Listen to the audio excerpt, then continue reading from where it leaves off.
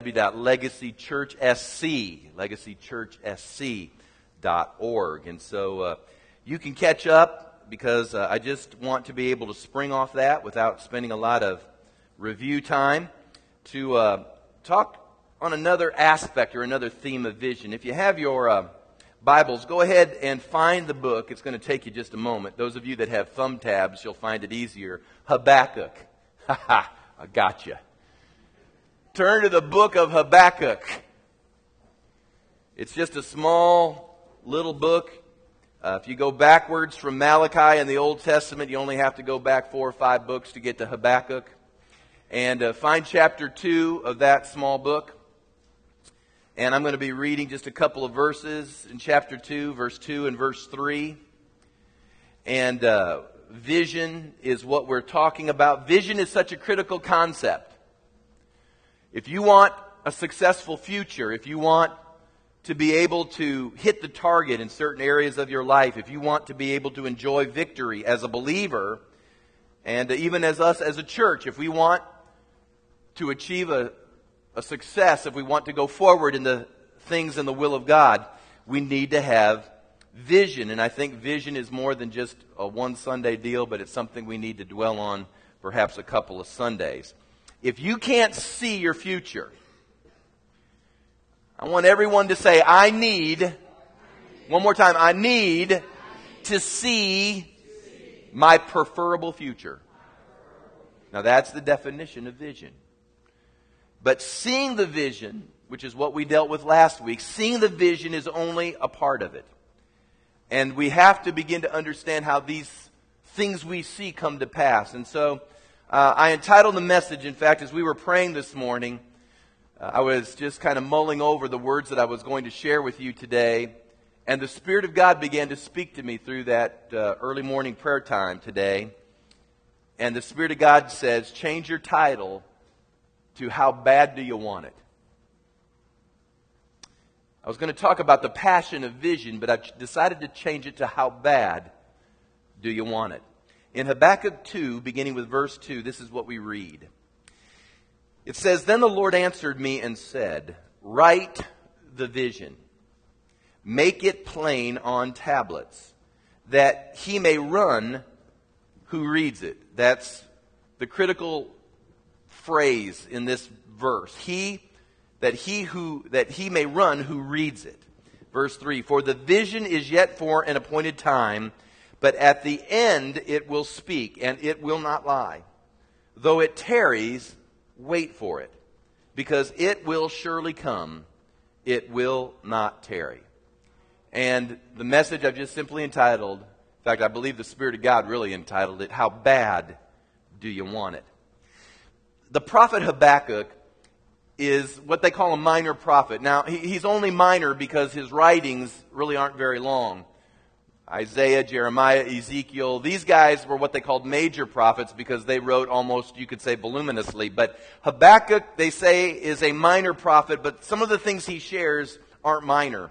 As a matter of fact, Habakkuk ministered in an incredibly difficult time. All of the players on the world stage, Babylon, Assyria, Persia, all the other nations on the world stage are beginning to increase in power. Israel, as you know, had divided into a northern and into a southern kingdom. Out of this division, they will eventually fall, and the Jews will be dispersed and they will be scattered.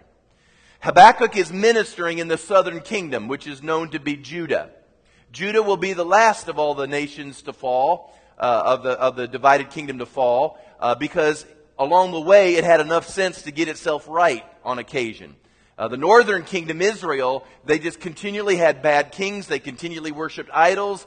They continually were stiff-necked to the ways of God. And they fell 150 years before the southern kingdom did. The southern kingdom had some good kings, some reformer kings that showed up. And because of that, it stayed the hand of God's judgment. Whenever I talk about that or have opportunity to preach about that, I'm always reminded that America doesn't have to go down the tubes. That there can be a covenant of salt in the earth and we can literally stay the hand of judgment. Now, there may be a day America finally comes to the end and God says it's over and it's done. But we have a responsibility to do what we can in order to present to him righteousness, in order that that hand of his could be stayed from judgment. So Habakkuk is one of the players in the southern kingdom, watching all the enemies increase in strength around his nation. He's the forefront prophet prophesying with regards to the ways of God and the things of God. And he doesn't realize that they're just really a few years from falling into the captivity that even the southern kingdom will enter into. And so Habakkuk has this pressure on him as a man of God, as a servant of the Lord. He's got outside pressures from these nations that are seeking to take over his nation. And then he's got these internal pressures because he's dealing with a people that are beginning to turn away from God, and they don't want anything to do with the ways of the Lord. And so there's all sorts of turmoil that's going on inside of the nation. And yet the Lord speaks to Habakkuk, and in the midst of all of this upheaval, the Lord tells the people through the prophet these words. He says, write the vision, make it plain, because when others read it, it will cause them to run. I started to think about that they would literally read these things on parchment or tablets, and when they read it, it would cause them to run. Now, we can only guess why, but my guess is because they're excited. See, I grew up, a few of you will remember this because you grew up in circles similar to mine. Trace and I grew up in the old holiness movement. And I can remember years ago, you'd go to camp meeting, and maybe the evangelist would begin to preach, and he'd get excited about something, and he'd begin to just get all worked up. And the glory would begin to drop. God's presence would come in. You could sense the excitement in the room, and all of a sudden somebody would stand up, and in our circles, they'd get him a hanky. And they'd start to running. Anybody grow up in a church like that? Like this is me? There's about 3 of us right there, 4 of us. I know, some of you are saying, you have got to be kidding me. No. That's the circles. It was the old camp meeting type of thing. They'd start running and just hooting, woo! And they'd just be twirling that hanky around. Hanky wavers, we call them. But they were excited. And when they got excited, they just got up and started to run. We had a gentleman in the church we were at in Spartanburg. He was an old-time, what we would call an old-time Pentecostal. And he'd get excited, pastor would be preaching, and maybe he'd get excited, and all of a sudden, his name, I don't even know if he's living anymore, his name was Bud Brock. And Brother Bud Brock, he'd stand up, and man, he'd start running. Now, even in Evangel, that was a different thing, because many of the people had never seen anything like that. But those of us that had that background, we knew Bud. And we used to say, well, it was a good service today because it tilted the Bud Brock meter. So it was a great day. But when people would hear something or see something, they would get excited about it. And so it's important to understand that vision is not subject to the upheaval or the turmoil you may be facing externally or internally. Vision is not subject to the economy. Vision is not subject to what party is in power, who's in the White House, who controls the Senate, who controls the House of Representatives. Vision is not subject to these earthly matters. In fact, a case can be made that the most important time to have vision is when you're facing adversity. Because when you see your preferable future, when you see what it is that God is calling you to and drawing you to and has put inside of you, when you can begin to see this thing clearly again, it can ignite you. It can even reignite you to your passion and to your excitement maybe that you once had for it. Because without passion for vision, all you'll ever have is a wish. Well, you say, well, Pastor, explain to me a little bit how this may work. Well, let me give you a couple examples here. For instance, I know professional athletes, which, everybody here probably can at least identify in our sports-crazed culture, just for a moment, with a professional athlete, that a professional athlete at some time in their life had a vision to probably be a professional athlete. Even as they become pros, they begin to have a vision for maybe the Hall of Fame or breaking records or any one of a number of things. So if you can picture in your mind what a professional athlete might be seeing in his particular sports field, you can begin to understand how passion is translated. Let me give you an example. Larry Bird. Larry Bird was in my era of great NBA basketball stars, and I know for a fact that he would get up every morning before breakfast and he would shoot 500 free throws. Every morning before he would eat breakfast, he would go out and shoot 500 free throws. Not just through his junior high years, not just through his high school, not just through his college, not even through all of his pro career. I mean, his whole life was 500 free throws every morning.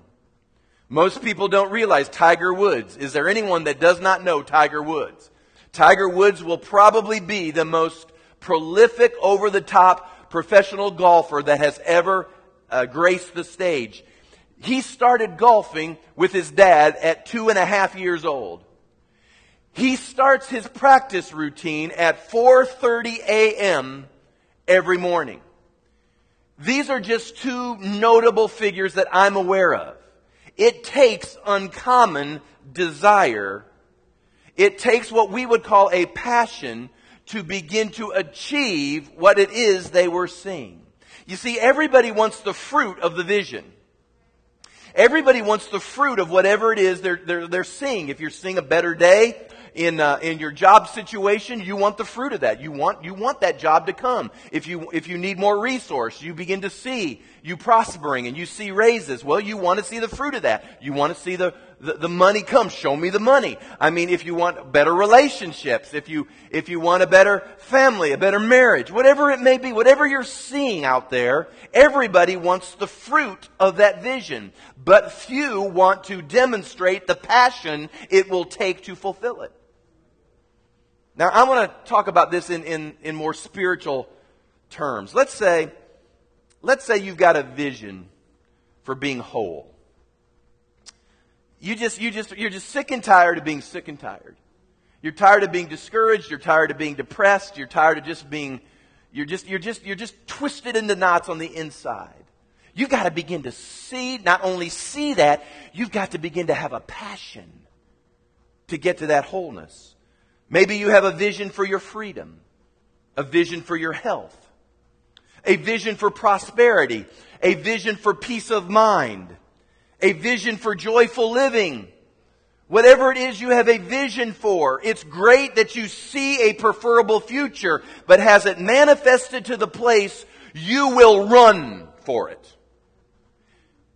He who reads it may run with it. Is there a passion to see that thing come to pass? Now, why is that important? Why is passion important? Because passion is the difference between those who play around with a thought and those who apprehend it.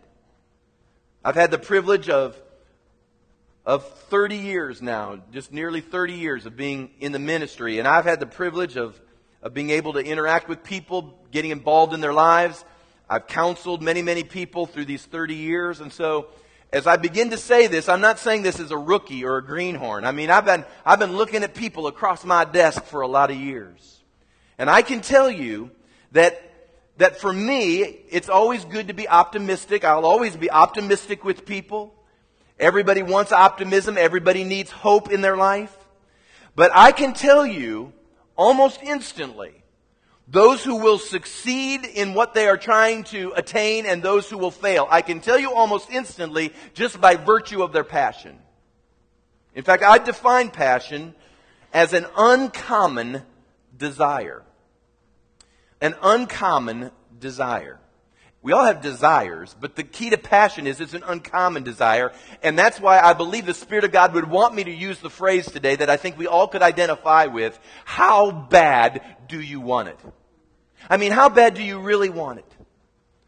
I mean, to be candid with you, passion could almost be described as an obsession.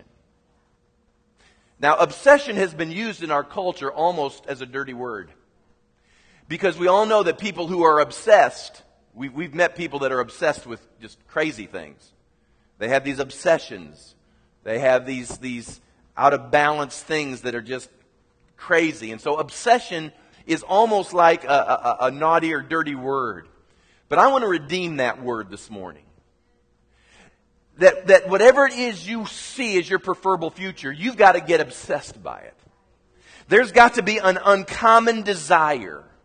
There's got to be a passion, a fire that begins to well up in you, that begins to propel you or give you the energy to keep moving towards that thing that God has given you to see. You see, if you want to be free from something, you've got to be obsessed with finding the key. You see, right now, if you would say to yourself, well, I've got a few areas of my life that probably aren't where they need to be. They aren't in order. They cause me difficulty and problems, and I want to be free. I'd really like for this to change. Listen, you can like and want and think about it all you want. Are you or are you not obsessed with finding your answer? You got to get passionate. If you want success, you've got to get passionate. If you want wholeness, you have to have an uncommon desire of finding the reason. Listen, you can come get counseling from the pastor. You can get wisdom and insight and opinions from your friends. But I'm going to share something with you. That if we have to drag you into your freedom, you're not going to ever get free. If we've got to somehow cajole you and beg you and leverage you and pry you and just somehow try to get you to be free, you won't get free. You got to want it. You got to want it. Nobody can make you want it. I have learned this through the years, that as a pastor, I want everybody to have God's best. I want you to be successful. You heard me. I want you to prosper. I want you to be rich. I want you to enjoy life. I want you to have great families. I want you to have great marriages. I want that for you. But my wanting it won't get it to you. You've got to want it. And my question is, how bad do you want it? I mean, we've done encounters now for 4 years, and we've tried everything to get people to come to encounter. And we've even had people, we pay their way. We call them in the morning to make sure the alarm went off. We remind them 10 times. We drive them to the event, and then they go through encounter, and then they walk out, and we wonder why they're not free. They didn't want it bad enough. That's it. Don't be mad at God. Don't be mad at me. We'll do everything we can do. We will move heaven and earth. But until you want it, it isn't going to happen. And you right now have a vision. Some of you have a vision for your future. We've got some of our college young people back. They've got a vision for their future. They've got a vision for the will of God. Some of you have a vision, like I said, for careers and all these different areas I've mentioned. You've got a vision for your freedom, a vision for your wholeness. But let me tell you about that vision. You won't be begged into it, drug into it. I've watched people, good intentions, we try to drag them into the things of God. They'll come kicking and screaming. The whole time as they're kicking and screaming, we're thinking, if I could just get them there, if I could just throw them into the atmosphere, maybe God could do something. I'm going to free some folk up. They won't get anything until they want it bad enough. Until they want it.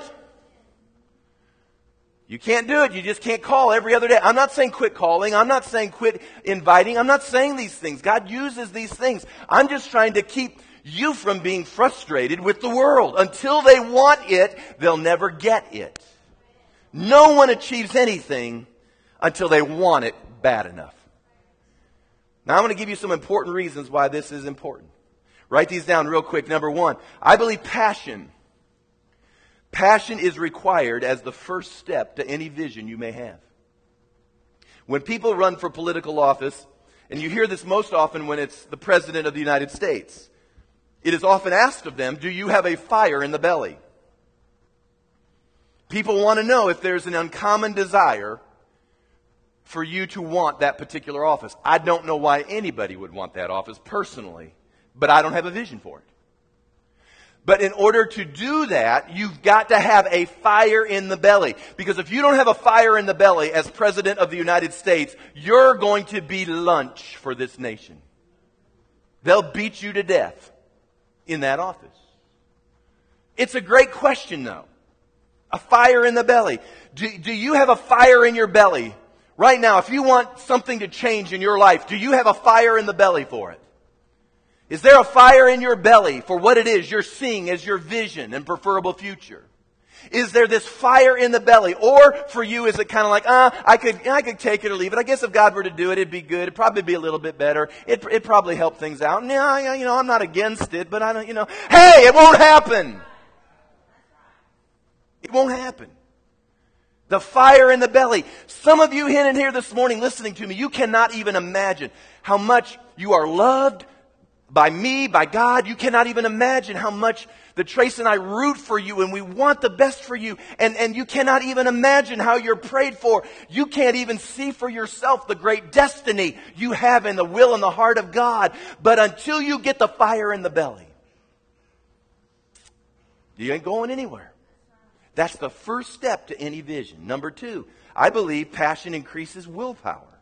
Passion has the ability to keep you from throwing in the towel.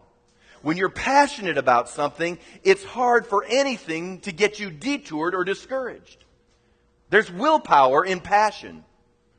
There's an old Garfield quote I kind of like. Anybody may have read Garfield in the Sunday comic section. He's a cat, this kind of lazy cat. And in this Garfield cartoon it says, "My pet peeve is people who won't finish what they started. Therefore, I don't start anything." That's how a lot of folks are. That's my pet peeve. I don't like people that don't finish. Therefore, I'm not going to get anything started. No sense getting it started. It ain't going to work anyway. Uncommon desire will push you through things that could take others out. It'll increase your willpower. Number 3, it'll help keep your focus. Have you ever hung around a person who has a passion for something? It's all they see. It's all they're consumed by.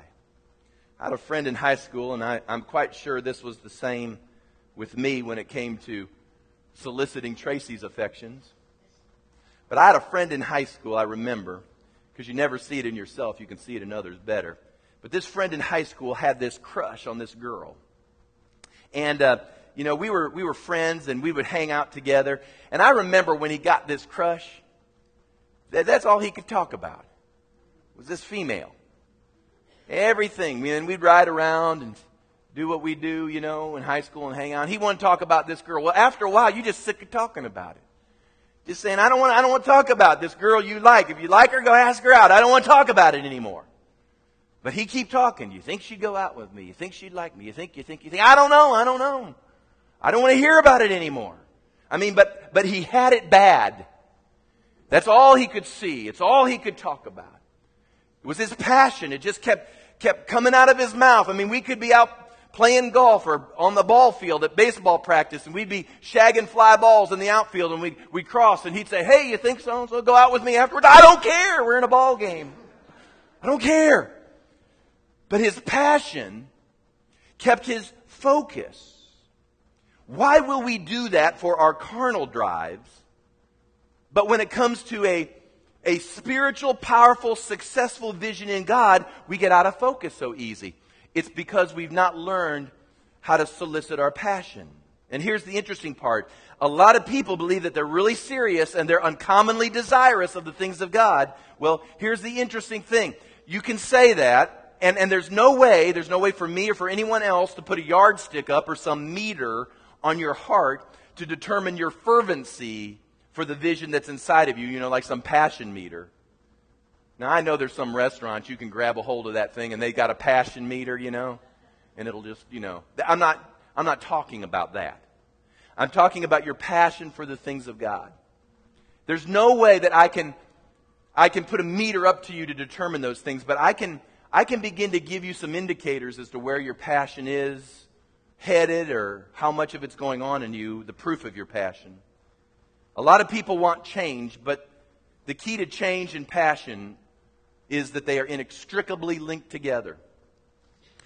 Listen to me, no change will come to your life unless you want it bad enough. How bad do you want it? You will not see your preferable future unless you get passionate about the change that will have to take place. And there are several ways to tell if you're passionate or not, particularly about your vision. And again, you can write these down. I hope you carry them for the rest of your life. There's a fruit to passion. You know, passion isn't just being overly emotional. There's a real fruit to it. Jesus said you could know a man by his fruit. He didn't say you'd know a man by his words. He didn't say you would know a man just by how excited he was. He said you'd know a man by his fruit. And I believe that there is a fruit to passion. Passionate people can be identified. Let me give you just a couple, probably more, but here's a couple. Number one, if passion is in your life, an uncommon desire, there will be a pursuit. That's one of the indicators of how bad you want it. There is a pursuit. There's a quote that I use from Mike Murdock that I like, and it's stuck with me, and it goes like this. You have no right to anything you have not pursued. You've no right to anything you've not pursued. Do you understand that you have no right to a relationship with God if you've not pursued it? That's why the Lord says, seek me while I may be found. The Lord himself wants to be pursued. You know, behind the scenes, just to give you an example, I'll just tell you about Trace. You know, Trace is a passionate person. She's passionate on a number of levels in her life. But one of the things that I admire about my wife is this, is that she really does want all that God has for her. I mean, there's no doubt in my mind that she is on a pursuit for everything that God has. And she was up on last Father's Day. She spoke to you last Father's Day about that ungodly belief system that was powerful and helped so many people. Some of you don't know all the story that went on behind it. She told little bits and gave you a little glimpse behind it. But she didn't tell you exactly the whole story that took place. But it's really an interesting thing if you'll get a hold of this. Because what happened was that she came home from that particular encounter with these other pastors' wives that had challenged her in ungodly belief system. She hit the website that was suggested that she access. And she began to work out a way to get the material, get the resources, get an appointment, do all sorts of things in order to follow through with some of the things that were shared with her. Now, Trace tried to call the place in North Carolina. She tried to get an appointment. Nobody would ever call her back. She tried ordering the materials. The materials took a long time to get here. And so anyway, that had to be worked through somehow or another. We found out it was going to cost thousands of dollars for her to go, but we were already beginning to figure out how we could save or pull together the amount of money that it would take to go. So we couldn't get the people to call. We were working on getting the money. We're ordering the book, and it's all kind of stumbling around. And for most people, I started to think about this. For most people, when they would face those obstacles, that amount of resistance, for most people, especially Christian people, they would have said, well, it just must not be God's will. Well, that's one interpretation. The other interpretation is you keep pursuing. You keep pressing. You keep studying. You keep researching. You don't take no for an answer. I'm not going back to the way I used to be. This is too important to let go. They may not return my call, but somebody will return my call. I'm going forward in this. That's what passion looks like. It's not when someone says no, it all stops. You may hear 20, 30, 40 no's. It's that one yes that you've got to press into. For me, several years ago, I decided this is just one of the areas. I decided that I wanted a spiritual dad in my life. I wanted a pastor in my life. Did I sit around behind my desk here in Charleston and say, oh Lord, helicopter in a spiritual dad for me? Oh God, I'm going to sit here and you're surely going to lead somebody to come to this city and drive down Sam Rittenberg and come to this mall and knock on my glass door and say, I am here to be your pastor. No. In fact, you all are saying, well, that's silly. No more silly than what most people do. If God wanted me to free, I guess He'd free me. Really. If God wanted me to be whole, I guess I'd be whole. If God wanted this, I guess He'd just helicopter it in for me. If God wanted me to do this, He'd just lay it on me. Listen, pursuit. Pursuit is what is the key. I had to go on a pursuit. There was no plane ticket too expensive. There was no conference too far away. I saw what I needed. And I decided to go after it. The Bible says, listen, that we're to pursue wisdom. We're to pursue love. We're to pursue righteousness. We're to pursue peace. We're to pursue spiritual gifts. We're to pursue God. We as the people of God are meant to pursue. I pursue people of excellence. I want, if somebody's moving in power, I'll pursue that. Don't give me that worn out cliche that I hear from people. I pursue Jesus. Well, we all pursue Jesus, but what that means for most people is you are a couch potato. You don't get up and do a thing. You're just waiting for Jesus to drop it on you. Jesus, take the wheel. Well, you know what? Jesus will take the wheel, but you got to put some gas on the thing. I don't want, you refuse to get up and go after it. Pursuit will begin to bring about vision. It's one of the indicators. Number 2, it's going to require some sacrifice. You can always identify passion by sacrifice. Passionate people sacrifice whatever is required in order to achieve the vision God has painted before them. In Luke's Gospel, if you ever want to read this, in Luke's Gospel, chapter 9, it really talks about discipleship. And Jesus said some interesting things here in Luke 9, beginning with 57. He talks about as he's journeying with his disciples, he said, foxes have holes, birds of the air have nests, but the Son of Man has nowhere to lay his head. Hallelujah. Follow me. You can listen, this is what always amazed me. It always amazed me how people were followers of Jesus, but I can remember the early days of Legacy. And people would come and we'd be in that old Discount Furniture World warehouse. You remember that? Some of you remember when we were in Discount Furniture World? You remember when it would rain? I remember on the right side of the platform when it would rain, there was this gushing that would come down that back wall. And there was a whole section of about 20 people that had to move lest they be baptized right there in the middle of service. And I can remember people going, I can't do this. I can't do this. I've got to have the amenities. I've got to have it just right. I've got to have this and got to have that. And listen, I like the amenities as much as anyone else. And when we got to this facility, I was so happy. And when we get to the next facility, we will be even happier. But what will get us to these different locations is passion. We got to understand that there may be a season we're not going to sleep on a pillow, but we're going to get a rock. But you sleep on the rock and you're passionate to get you the pillow will come. Jesus said to another, follow me. But the guy said, let me go bury my father. Jesus said, let the dead bury their dead. Can you imagine that? And you think Jesus wouldn't offend you. Another said, Lord, I'll follow you, but let me go and bid them farewell. All I want to do is go say goodbye. Jesus said, no one having put his hand to the plow looks back. See, there's a sacrifice to this. Jesus, I believe, is talking about the vision for being a disciple. There's a sacrifice to what God has called you and me to do. There's a cost related to following God. I can remember years ago when I first got into, full gospel circles, back in the late 1980s when we called them charismatic churches, were kind of coming to the forefront and people in more mainline denominations would kind of look askance at what we were doing in churches like this because we were just a little bit more energetic, we were a little bit more passionate. And I'll never forget that, I had to leave my denomination. I had $300 in my pocket, had to pack it all in a Ryder truck.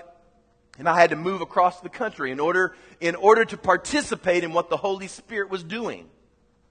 I mean, there was a sacrifice to that. And I'll never forget, finally, when God began to open the door and life began to settle down and the fruit of all of the sacrifice and all of the pursuing, when the fruit of that began to manifest, I'll never forget that some of my friends from my seminary days would call me on the phone and they would say, hey, Kevin, I hear you're in a large church and you're being able to work in the things of the Spirit and God's been talking to me like that. And I was just wondering if there's any way you could help me make a smooth transition.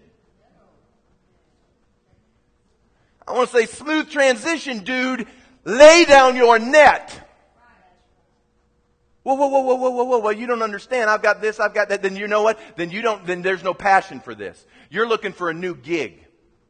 You're looking for the happening in place.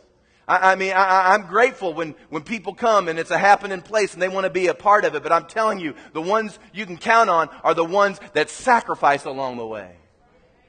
Legacy, this church was built by sacrifice. We didn't have a paper clip to our name.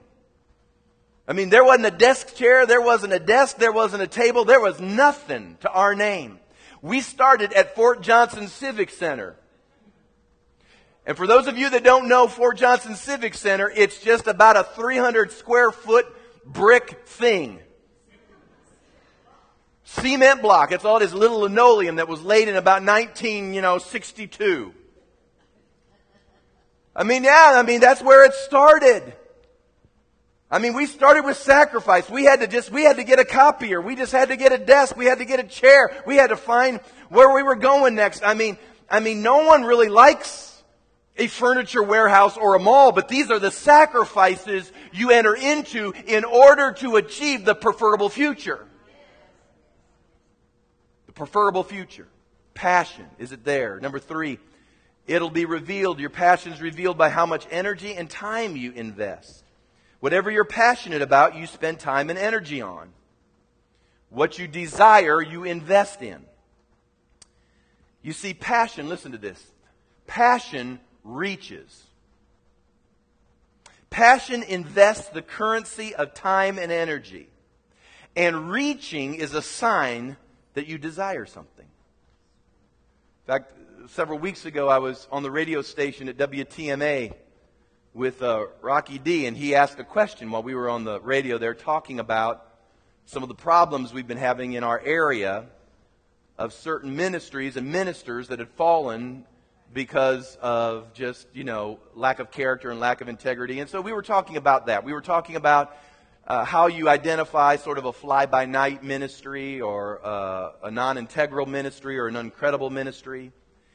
And so we were talking about these things, and he was asking me the question, what makes a minister? He was asking this question, what makes a minister? And as we began to talk about it, I remember that he stopped me for just a moment, and he pointed to the fact that he said, but you Pastor Baird, you'd gone to school somewhere, you went to seminary, you were ordained, you have some papers that people can check on, they could do a background check on you. And I said, that is true. And I don't think that you have to have those things. In fact, I believe you absolutely don't have to have those things in order to be in the ministry. But people know that anyone who has a vision for that should have spent some time, some energy, and some dollars investing into it. Ministry isn't just something you do because you can't do anything else. There are all sorts, and that's why we kind of have what we have today. There are people who are great in the corporate world, and they come into the church and they begin to do their corporate thing in the church. And I'm not saying things don't grow or expand or all these things, but that don't mean it's a church. So there's a time and an investment. You've got to learn, you've got to rewire. There are things. You wouldn't want me. Really, do you want me like after a week? I just take a week seminar on surgery. And let me try it on you. You wouldn't let me do that to your car. So you've got to understand there's an investment of energy and time. What's your vision? And are you making an investment in that? If you want a promotion at work, what kind of investment are you putting into that? If you have a vision for ministry, what kind of investment are you making to that end? If you have a vision for your relationship, what kind of investment are you making? Investment of time and energy indicates your passion. And then finally, number 4, I wrote down here just another indicator, is that it will endure attack and opposition. Passion has the ability to cause you to be impervious. I'm not saying you won't know what's happening. It may still sting, but you won't stop just because somebody attacked or opposed you. If it weren't for people like Wilberforce in England, who in the 18th century had a vision to end slavery in the United Kingdom. Wilberforce spent that was his lifetime vision of ending slavery in the UK. It took him his life, it took him moving through personal attacks and slanders, and he had to press through all of these things until the day finally came. They outlawed it through the Parliament that slavery was no longer going to be considered acceptable in the United Kingdom. The Wesley brothers, John and Charles, they had opposition. John had all sorts of political opposition in America. The governor of Georgia was irritated with John Wesley because Wesley made a stand with regards to his life and his morality and his lifestyle and wouldn't serve him communion. And he got irritated at Wesley. And Wesley even had to go back to England for a season, but he came back to America because the vision wasn't going to stop him. Charles Wesley, most people don't know this, Charles Wesley was actually threatened with killing. He was threatened. His life was threatened, actually. These people had to endure oppositions and attacks in order to spring forth what would become the mighty Methodist movement. You oftentimes hear me speak of Charles Whitefield, the personality of the Great Awakening that this nation has ever known. He was the personality. I'm telling you, he was thrown in jail more times than you can count for preaching the gospel. A lot of times he was thrown in jail by his own clergymen, friends. Can you imagine in the day we live in if a clergyman gets thrown in jail? That would toast your ministry. They would say, look at his reputation. It's shot. Look at his reputation. It's gone. Let me tell you something. We're going to have to get tough on this because some of us may go to jail because of righteousness. Blessed are those who are persecuted for righteousness' sake. For theirs is the kingdom of heaven. The vision, though, was more important than even reputation. It will endure the attack and endure the opposition. So I believe, as I said last week, that legacy has been diligent and tenacious, and we have pressed through, and I believe we're in the dawn of a new day. Amen.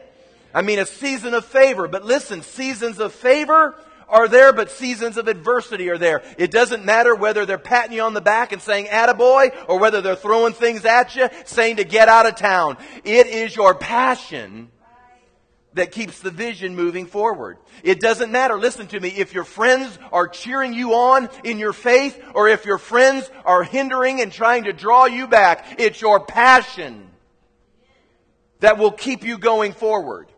It doesn't matter what family and friends and parents and, I mean, they're all well-meaning people. Believe me, everybody's well-meaning, but it is your passion that will get you to your vision. How is your passion this morning? Your passion about what God has spoken to you about. Are you pursuing and undaunted in your vision? Are you pursuing your relationship with God? You know, it's interesting in Mark's Gospel, chapter 10, and I'm going to end with this. I'm going to tell one last story, but I'm going to end with this. In Mark 10:28, listen to this. I always like this passage. Jesus had just mentioned to the crowd, he said that it was a hard thing for a rich man to enter in the kingdom of God, not because he was rich, but because oftentimes riches consume who we are. They get in the way of our pursuit of what's right. And so he said it's easier for the camel to go through an eye of a needle than the rich man to enter into the kingdom of God. And verse 28, Peter pipes up. And he's wanting an affirmation. He says to the Lord, see, we have left all and followed you. So that's what Peter wanted. Peter wants the Lord to say, you're it, Peter. And Jesus answered and said, surely I say to you, there's no one who has left houses or brothers, or sisters or fathers, or mother or wife or children or lands for my sake and the gospel's, who shall not receive 100-fold. What does that say? Now. In this time, houses and brothers, sisters, mothers, children, lands, with persecutions, glory to God, and in the age to come, eternal life. This is what Jesus is saying. He's saying, I know, I understand. You have sacrificed, you have pursued, you've invested time and energy, you've done all these things for the vision. He said, I want you to know. He says it's going to be worth it all. He says it's going to be absolutely worth it all. Because you wanted it badly. He said, now there's going to be challenges, but I'm telling you, it'll be worth it all if you'll enter into it. I just want to end with this. Because I was thinking about how bad do you want And as I was praying this morning, oftentimes it'll work this way. I'll write my notes out, but oftentimes God will talk to me those last few moments on Sunday morning. Some of you may remember this years ago. There was a female marathon runner that I believe was running the Boston Marathon. And she had gone the distance. She had run her 26 plus miles, and she was coming into the finish line, and it was obvious by watching her that she had reached the end of her physical capacities. In fact, it looked as if she'd kind of entered into sort of a haze. She wasn't altogether there. What's the word I'm looking for? She's just kind of out of it. You could tell by the way she was running. She wasn't running straight. She was kind of just running. They thought she was probably dehydrated. They thought that the 26 miles had taken its toll, and she was just collapsing. The body couldn't take it anymore. And I'll never forget, she was just kind of walking, and it was crazy, and her knees looked like they were just rubbery. And she was just rubbery. And even the commentators were saying, somebody needs to help her. Somebody needs to do something to help that lady. And all of a sudden, as she's running along, she collapses on the ground. And as she's collapsing on the ground, you can see people really don't know what to do quite yet.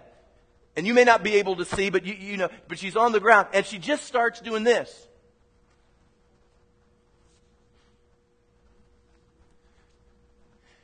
And I'll never forget it, on the tooth, there was somebody that came out of the crowd and wanted to pick her up. And she kept going.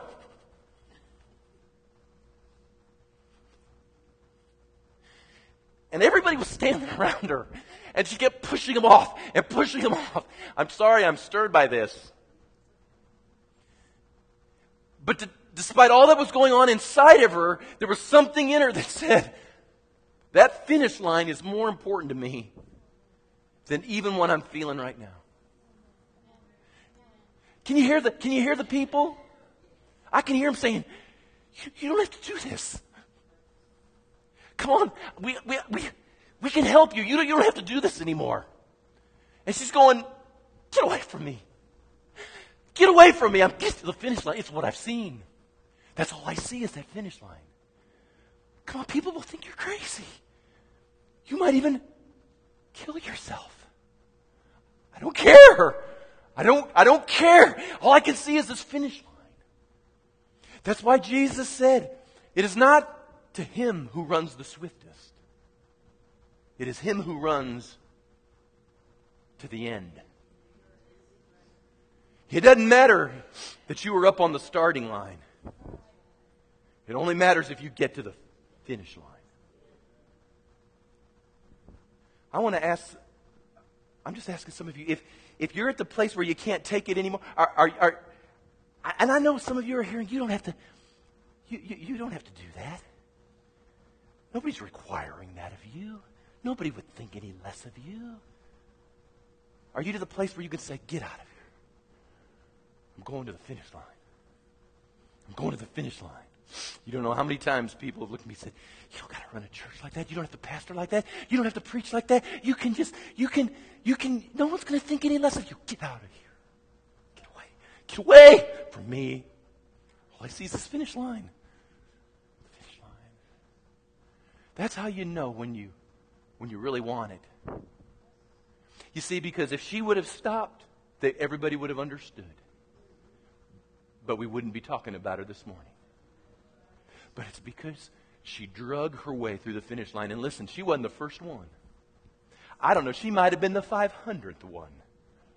But she's the one we'll forever remember. Not because she was all that, but because she wouldn't give up. She wanted it that bad. She wanted it that bad. Where's your passion level this morning? How bad do you want it? How bad do you want your freedom? How bad? How bad do you want to be whole? How bad do you want to be right before God? How bad? How bad do you want to see the will of God take place in your life? I know people are frustrated and they say, why isn't God working? Well, the question to the Lord to you is, how badly do you want it? With everything going around you, are you willing to say, I am focused on that finish line? Stand with me, will you please?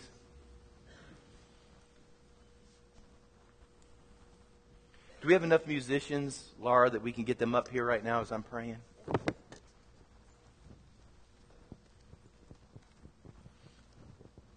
I want every head bowed, every eye closed. I want you right now just to get before the Lord.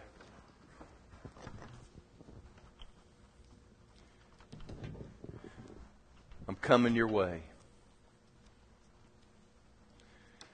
Right now, I want you just to open up your heart right before the Lord. And I want passion to begin to be stirred in you again. So for some, life will never be any different until you decide you want it that bad. Some of you would move heaven and earth for a sporting event. You would move heaven and earth to get your child to an event that they had. You would move heaven and earth to get to work on time. You would move heaven and earth to do 1,000 things, but you won't move heaven and earth for the thing that will cause you to be most successful in the eyes of God. And it's time to get our passions reprioritized. It's time to want that picture we see really, really, really bad. You see it, you could write it down, you could put it on your refrigerator, but the key is, will you run with it? Will you run with it? And this morning before we go, I believe God's just soliciting our passion again. One thing I know about this church is we are passionate people. And we do not apologize for our passion. I don't apologize. I'm a passionate person with the things of God. There are other options, I understand, all over America, and people can choose those options, but I want to be passionate in my pursuit. I want to dwell with passionate people. Everyone might not jump into that, but I tell you what, you don't need many, and you can make a difference. How about it? Are you passionate? I don't want to drag you into the things of God. We're not going to somehow just sort of syrupy, make it candy coated, and just hope maybe you'll latch on because there's a benefit. I want you to know I am aiming after your passion this morning. I want you to want the things of God bad. I want it bad. Holy Spirit, thank you this morning that through these simple little pictures and statements and words that I can bring, that you use it to do things in your people's lives. Lord, I am ever so cognizant of the fact that it is you that needs to work and restore the passion. And Lord, I ask this morning for those that have lost their passion, maybe they've lost their first love, that it would be renewed today. Maybe there are some who would say that they're neither hot nor cold. They're just kind of in that warm, tepid middle. But they're saying, today's the day I want to turn the flame up and cause my passion to be renewed for the things of God. Lord, I believe destinies are at stake. I believe futures are at stake. I believe in your heart and in your mind there are some amazing, incomprehensible things that are beginning to take place, but it'll never happen until we get passionate. Lord, I pray right now in Jesus' name that you would do that. That we would say yes. Yes, Lord, restore the passion. Restore the fervency. Restore the zeal. For some, it'll be restoring it like it was on those first days and weeks that they met you. They were just fervent. For others, it's a brand new thing, but Lord, it needs to happen. Lord, do it. It's what's going to propel them and your church forward. Are you open right now for the Lord to do that in your life? Holy Spirit, do your work. Just stand in His presence here for just a moment. It says that those that wait upon the Lord will renew their strength. They will mount up with wings as eagles. They will run and not be weary. They will walk and not faint.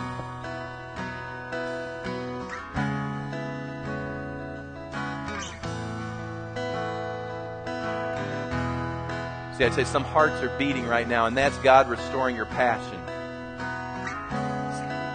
it's like the cadence of your very heart is starting to increase. And that's God increasing your passion right now. How bad do you want it?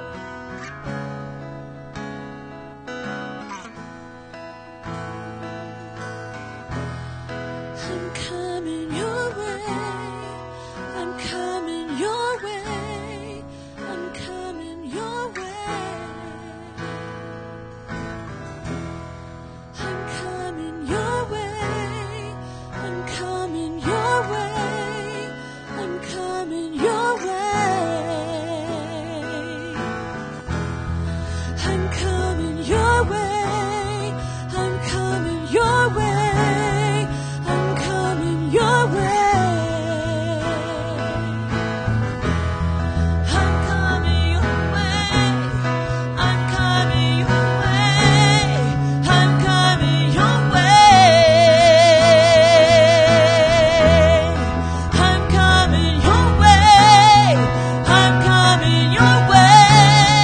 I'm coming your way. With all of my breath, with this heart in my chest, every look in my eye, you'll know my heart. About it. I'm coming your way. I'm coming your way. I'm coming your way. I'm coming your way. I'm coming your way. I'm coming your way. With all of my breath, How bad heart in my do you chest, really want it? every look in my eye, you'll know my heart.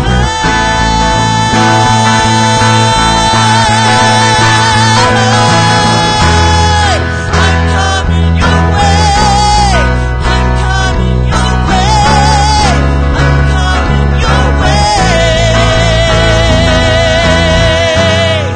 I'm coming your way. I'm coming your way. I'm coming your way. Okay, before I cut you all loose now, I'm going to pray for passion to be restored. And some have already slipped out because there was something in the heart that just was drawing them. So if you want to come join these that have slipped out, I want you to come, because I'm going to pray right now that God restores passion, an uncommon desire. Uncommon desire. Just gather before Him. We just come into the wells, the altars we call them, of the church.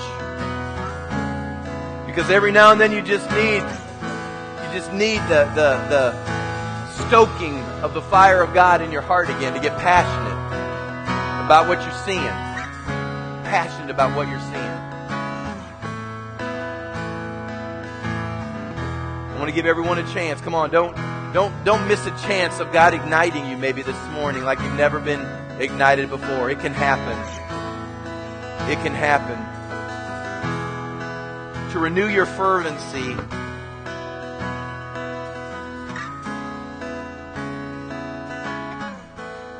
hallelujah. We bless you, Lord. Come on, if you're down front, I don't care whether you're kneeling or you're standing, I want you just to kind of lift your arms to the Lord. In the congregation, you may want to do this too. Just begin to be an open vessel. I'm going to ask that God pours in renewed passion, zeal, and fervency. Not just to be passionate for passion's sake, but in order that you might accomplish that preferable future. Lord, right now, with arms uplifted high, Lord, we open our lives to you. Come on, you can just agree with me right now. Just agree and just say, Lord, I'm agreeing with Pastor right now. I'm linking up. If any two agree on earth as touching it in heaven, it shall be done. Lord, I just lift my hands and my arms up to you as an open vessel. Lord, would you pour in your passion? Would you pour in the zeal of the Lord? The fervency of spirit, Lord, that causes me to want what it is you placed before me bad. I want it bad. Lord, we push off the sounds and push off even the well-intended voices around us. We may be exhausted, we may be dehydrated, we may be worn out, but the finish line is too close to stop now. The finish line is within my sight. I've run too far to turn around now. I've run too far to quit now. I am going to the end.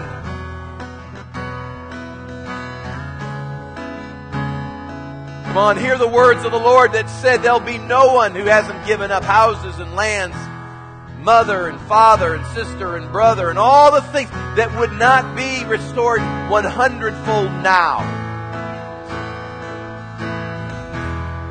Now. I'm telling you, you are just a block. Some of you aren't more than a block away. You've run your 26 some odd miles and you're a block away from your finish line. And you are wanting to toss in the towel, and I'm telling you, don't. I'll be the voice that will look and tell all the voices around you, let them go. Don't touch them. They're going to make it. They've got to want it. They've got to want it.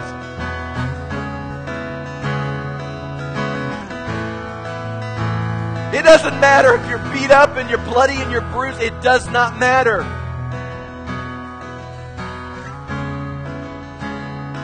Lord, restore that fervency. Restore that passion. Lord, let it not be said just of professional athletes or celebrities or entertainers that their passion is amazing. Lord, let it be said of your church that their passion is amazing. Their fervency is contagious. Their uncommon desire, Lord, would leave a legacy for those who come behind to follow in their footsteps.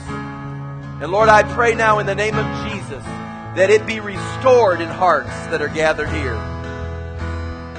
It's being restored now in Jesus' name. Rekindled now in the name of Jesus. Here's the good news. You can stand up when this is all said and done, and you can begin to implement everything I said. You can begin to pursue. You can begin to sacrifice. You can begin to invest your time and your energies. You can begin to identify your passion. I'm telling you, greatness, listen to me now, greatness exists in this room this morning. That's what Jesus said concerning John the Baptist. He said that he would be great in the eyes of God and in the eyes of men. Now, it's nice to be great in the eyes of men, but it's better to be great in the eyes of God. And I'm telling you, there is greatness in this room. You may not feel great this morning. Maybe your track record isn't all that great, but I'm telling you, if you'll let greatness arise in you with your passion, God will lead you to the great thing. I don't care if people know your name or if they don't know who you are. I don't care if you were with us on the first service 7 years ago or if you just wandered your way into this service this morning. I'm telling you, greatness is in this room today. And the only thing that stands between where you are right now and the greatness of God that's before you is the question, how bad do you want it? You say, I can't do it. That's the good news. That God will do it through you, but you got to give Him some zeal and fervency. Let Him work with something in there. Lord, I thank you right now that you are raising up notable people in the kingdom. I thank you that right now in these everyday ordinary folks that have come to Legacy, that you are raising up notable, noteworthy people in the kingdom. There are nation shakers, world changers. Lord, I thank you now that even though there might be some who feel like that they're almost taken out of the race, that Lord, right now, you're just infusing them with power to enable them to stand up and finish the race. Thank you, Lord. Thank you, Lord, that the vision may yet be for an appointed time. And we will wait on it. But Lord, we're running with it. We're running with it. We're running with it. And Lord, thank you this morning that you're going to cause us to be good finishers. Good finishers. I want you just to say before the Lord, make a confession right now before the Lord. Just you and the Lord right now, but you got to say it out loud with your own voice. You've got to say it. Say, Lord, I'm committing to you. I am a finisher. I am a finisher. I'm not throwing in the towel to this race. I'm not giving this race up. I'm not listening to the voices around me to say, give it up. Nobody will care. I am going to cross the finish line. I am unstoppable. I am unshakable. My legs may be wobbly, but you didn't say he with the straightest legs wins. It's he who endures to the end. I am a finisher. I will run the race. I will finish the course. Come on. Your crown is the well done. Well done, thou good and faithful servant. That's your crown. It'll be worth it. I'll assure you, it'll be worth it. So Lord, seal it now in the hearts of everybody here that's interceding. Lord, let not one go without being able to say, I sense the Spirit of God upgrading my passion levels. Thank you, Lord, that you're accomplishing that in us as a body, that we are going to reflect that as a church. Passionate Christianity, going all out for all that you have for us. Lord, bless this people. They are a good and honorable people.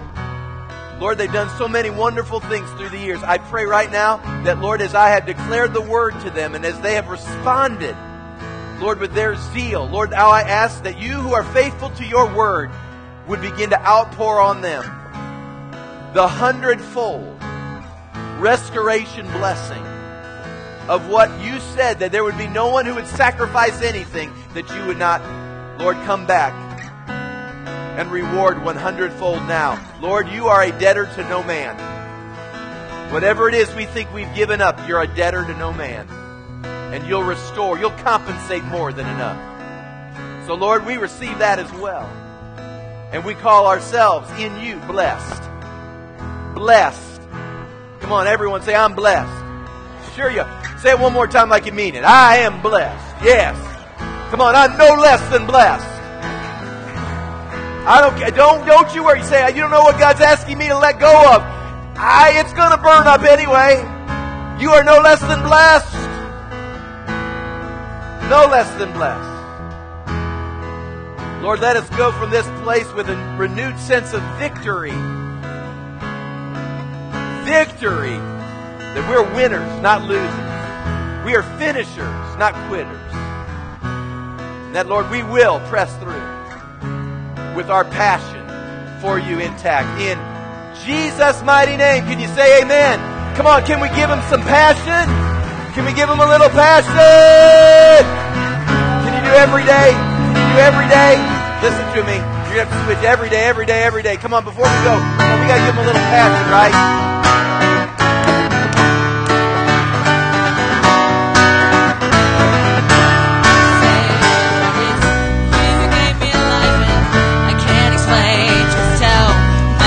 To me now, she would say, Lord, I give all that I am to you, that every day I can be the light that shines your way.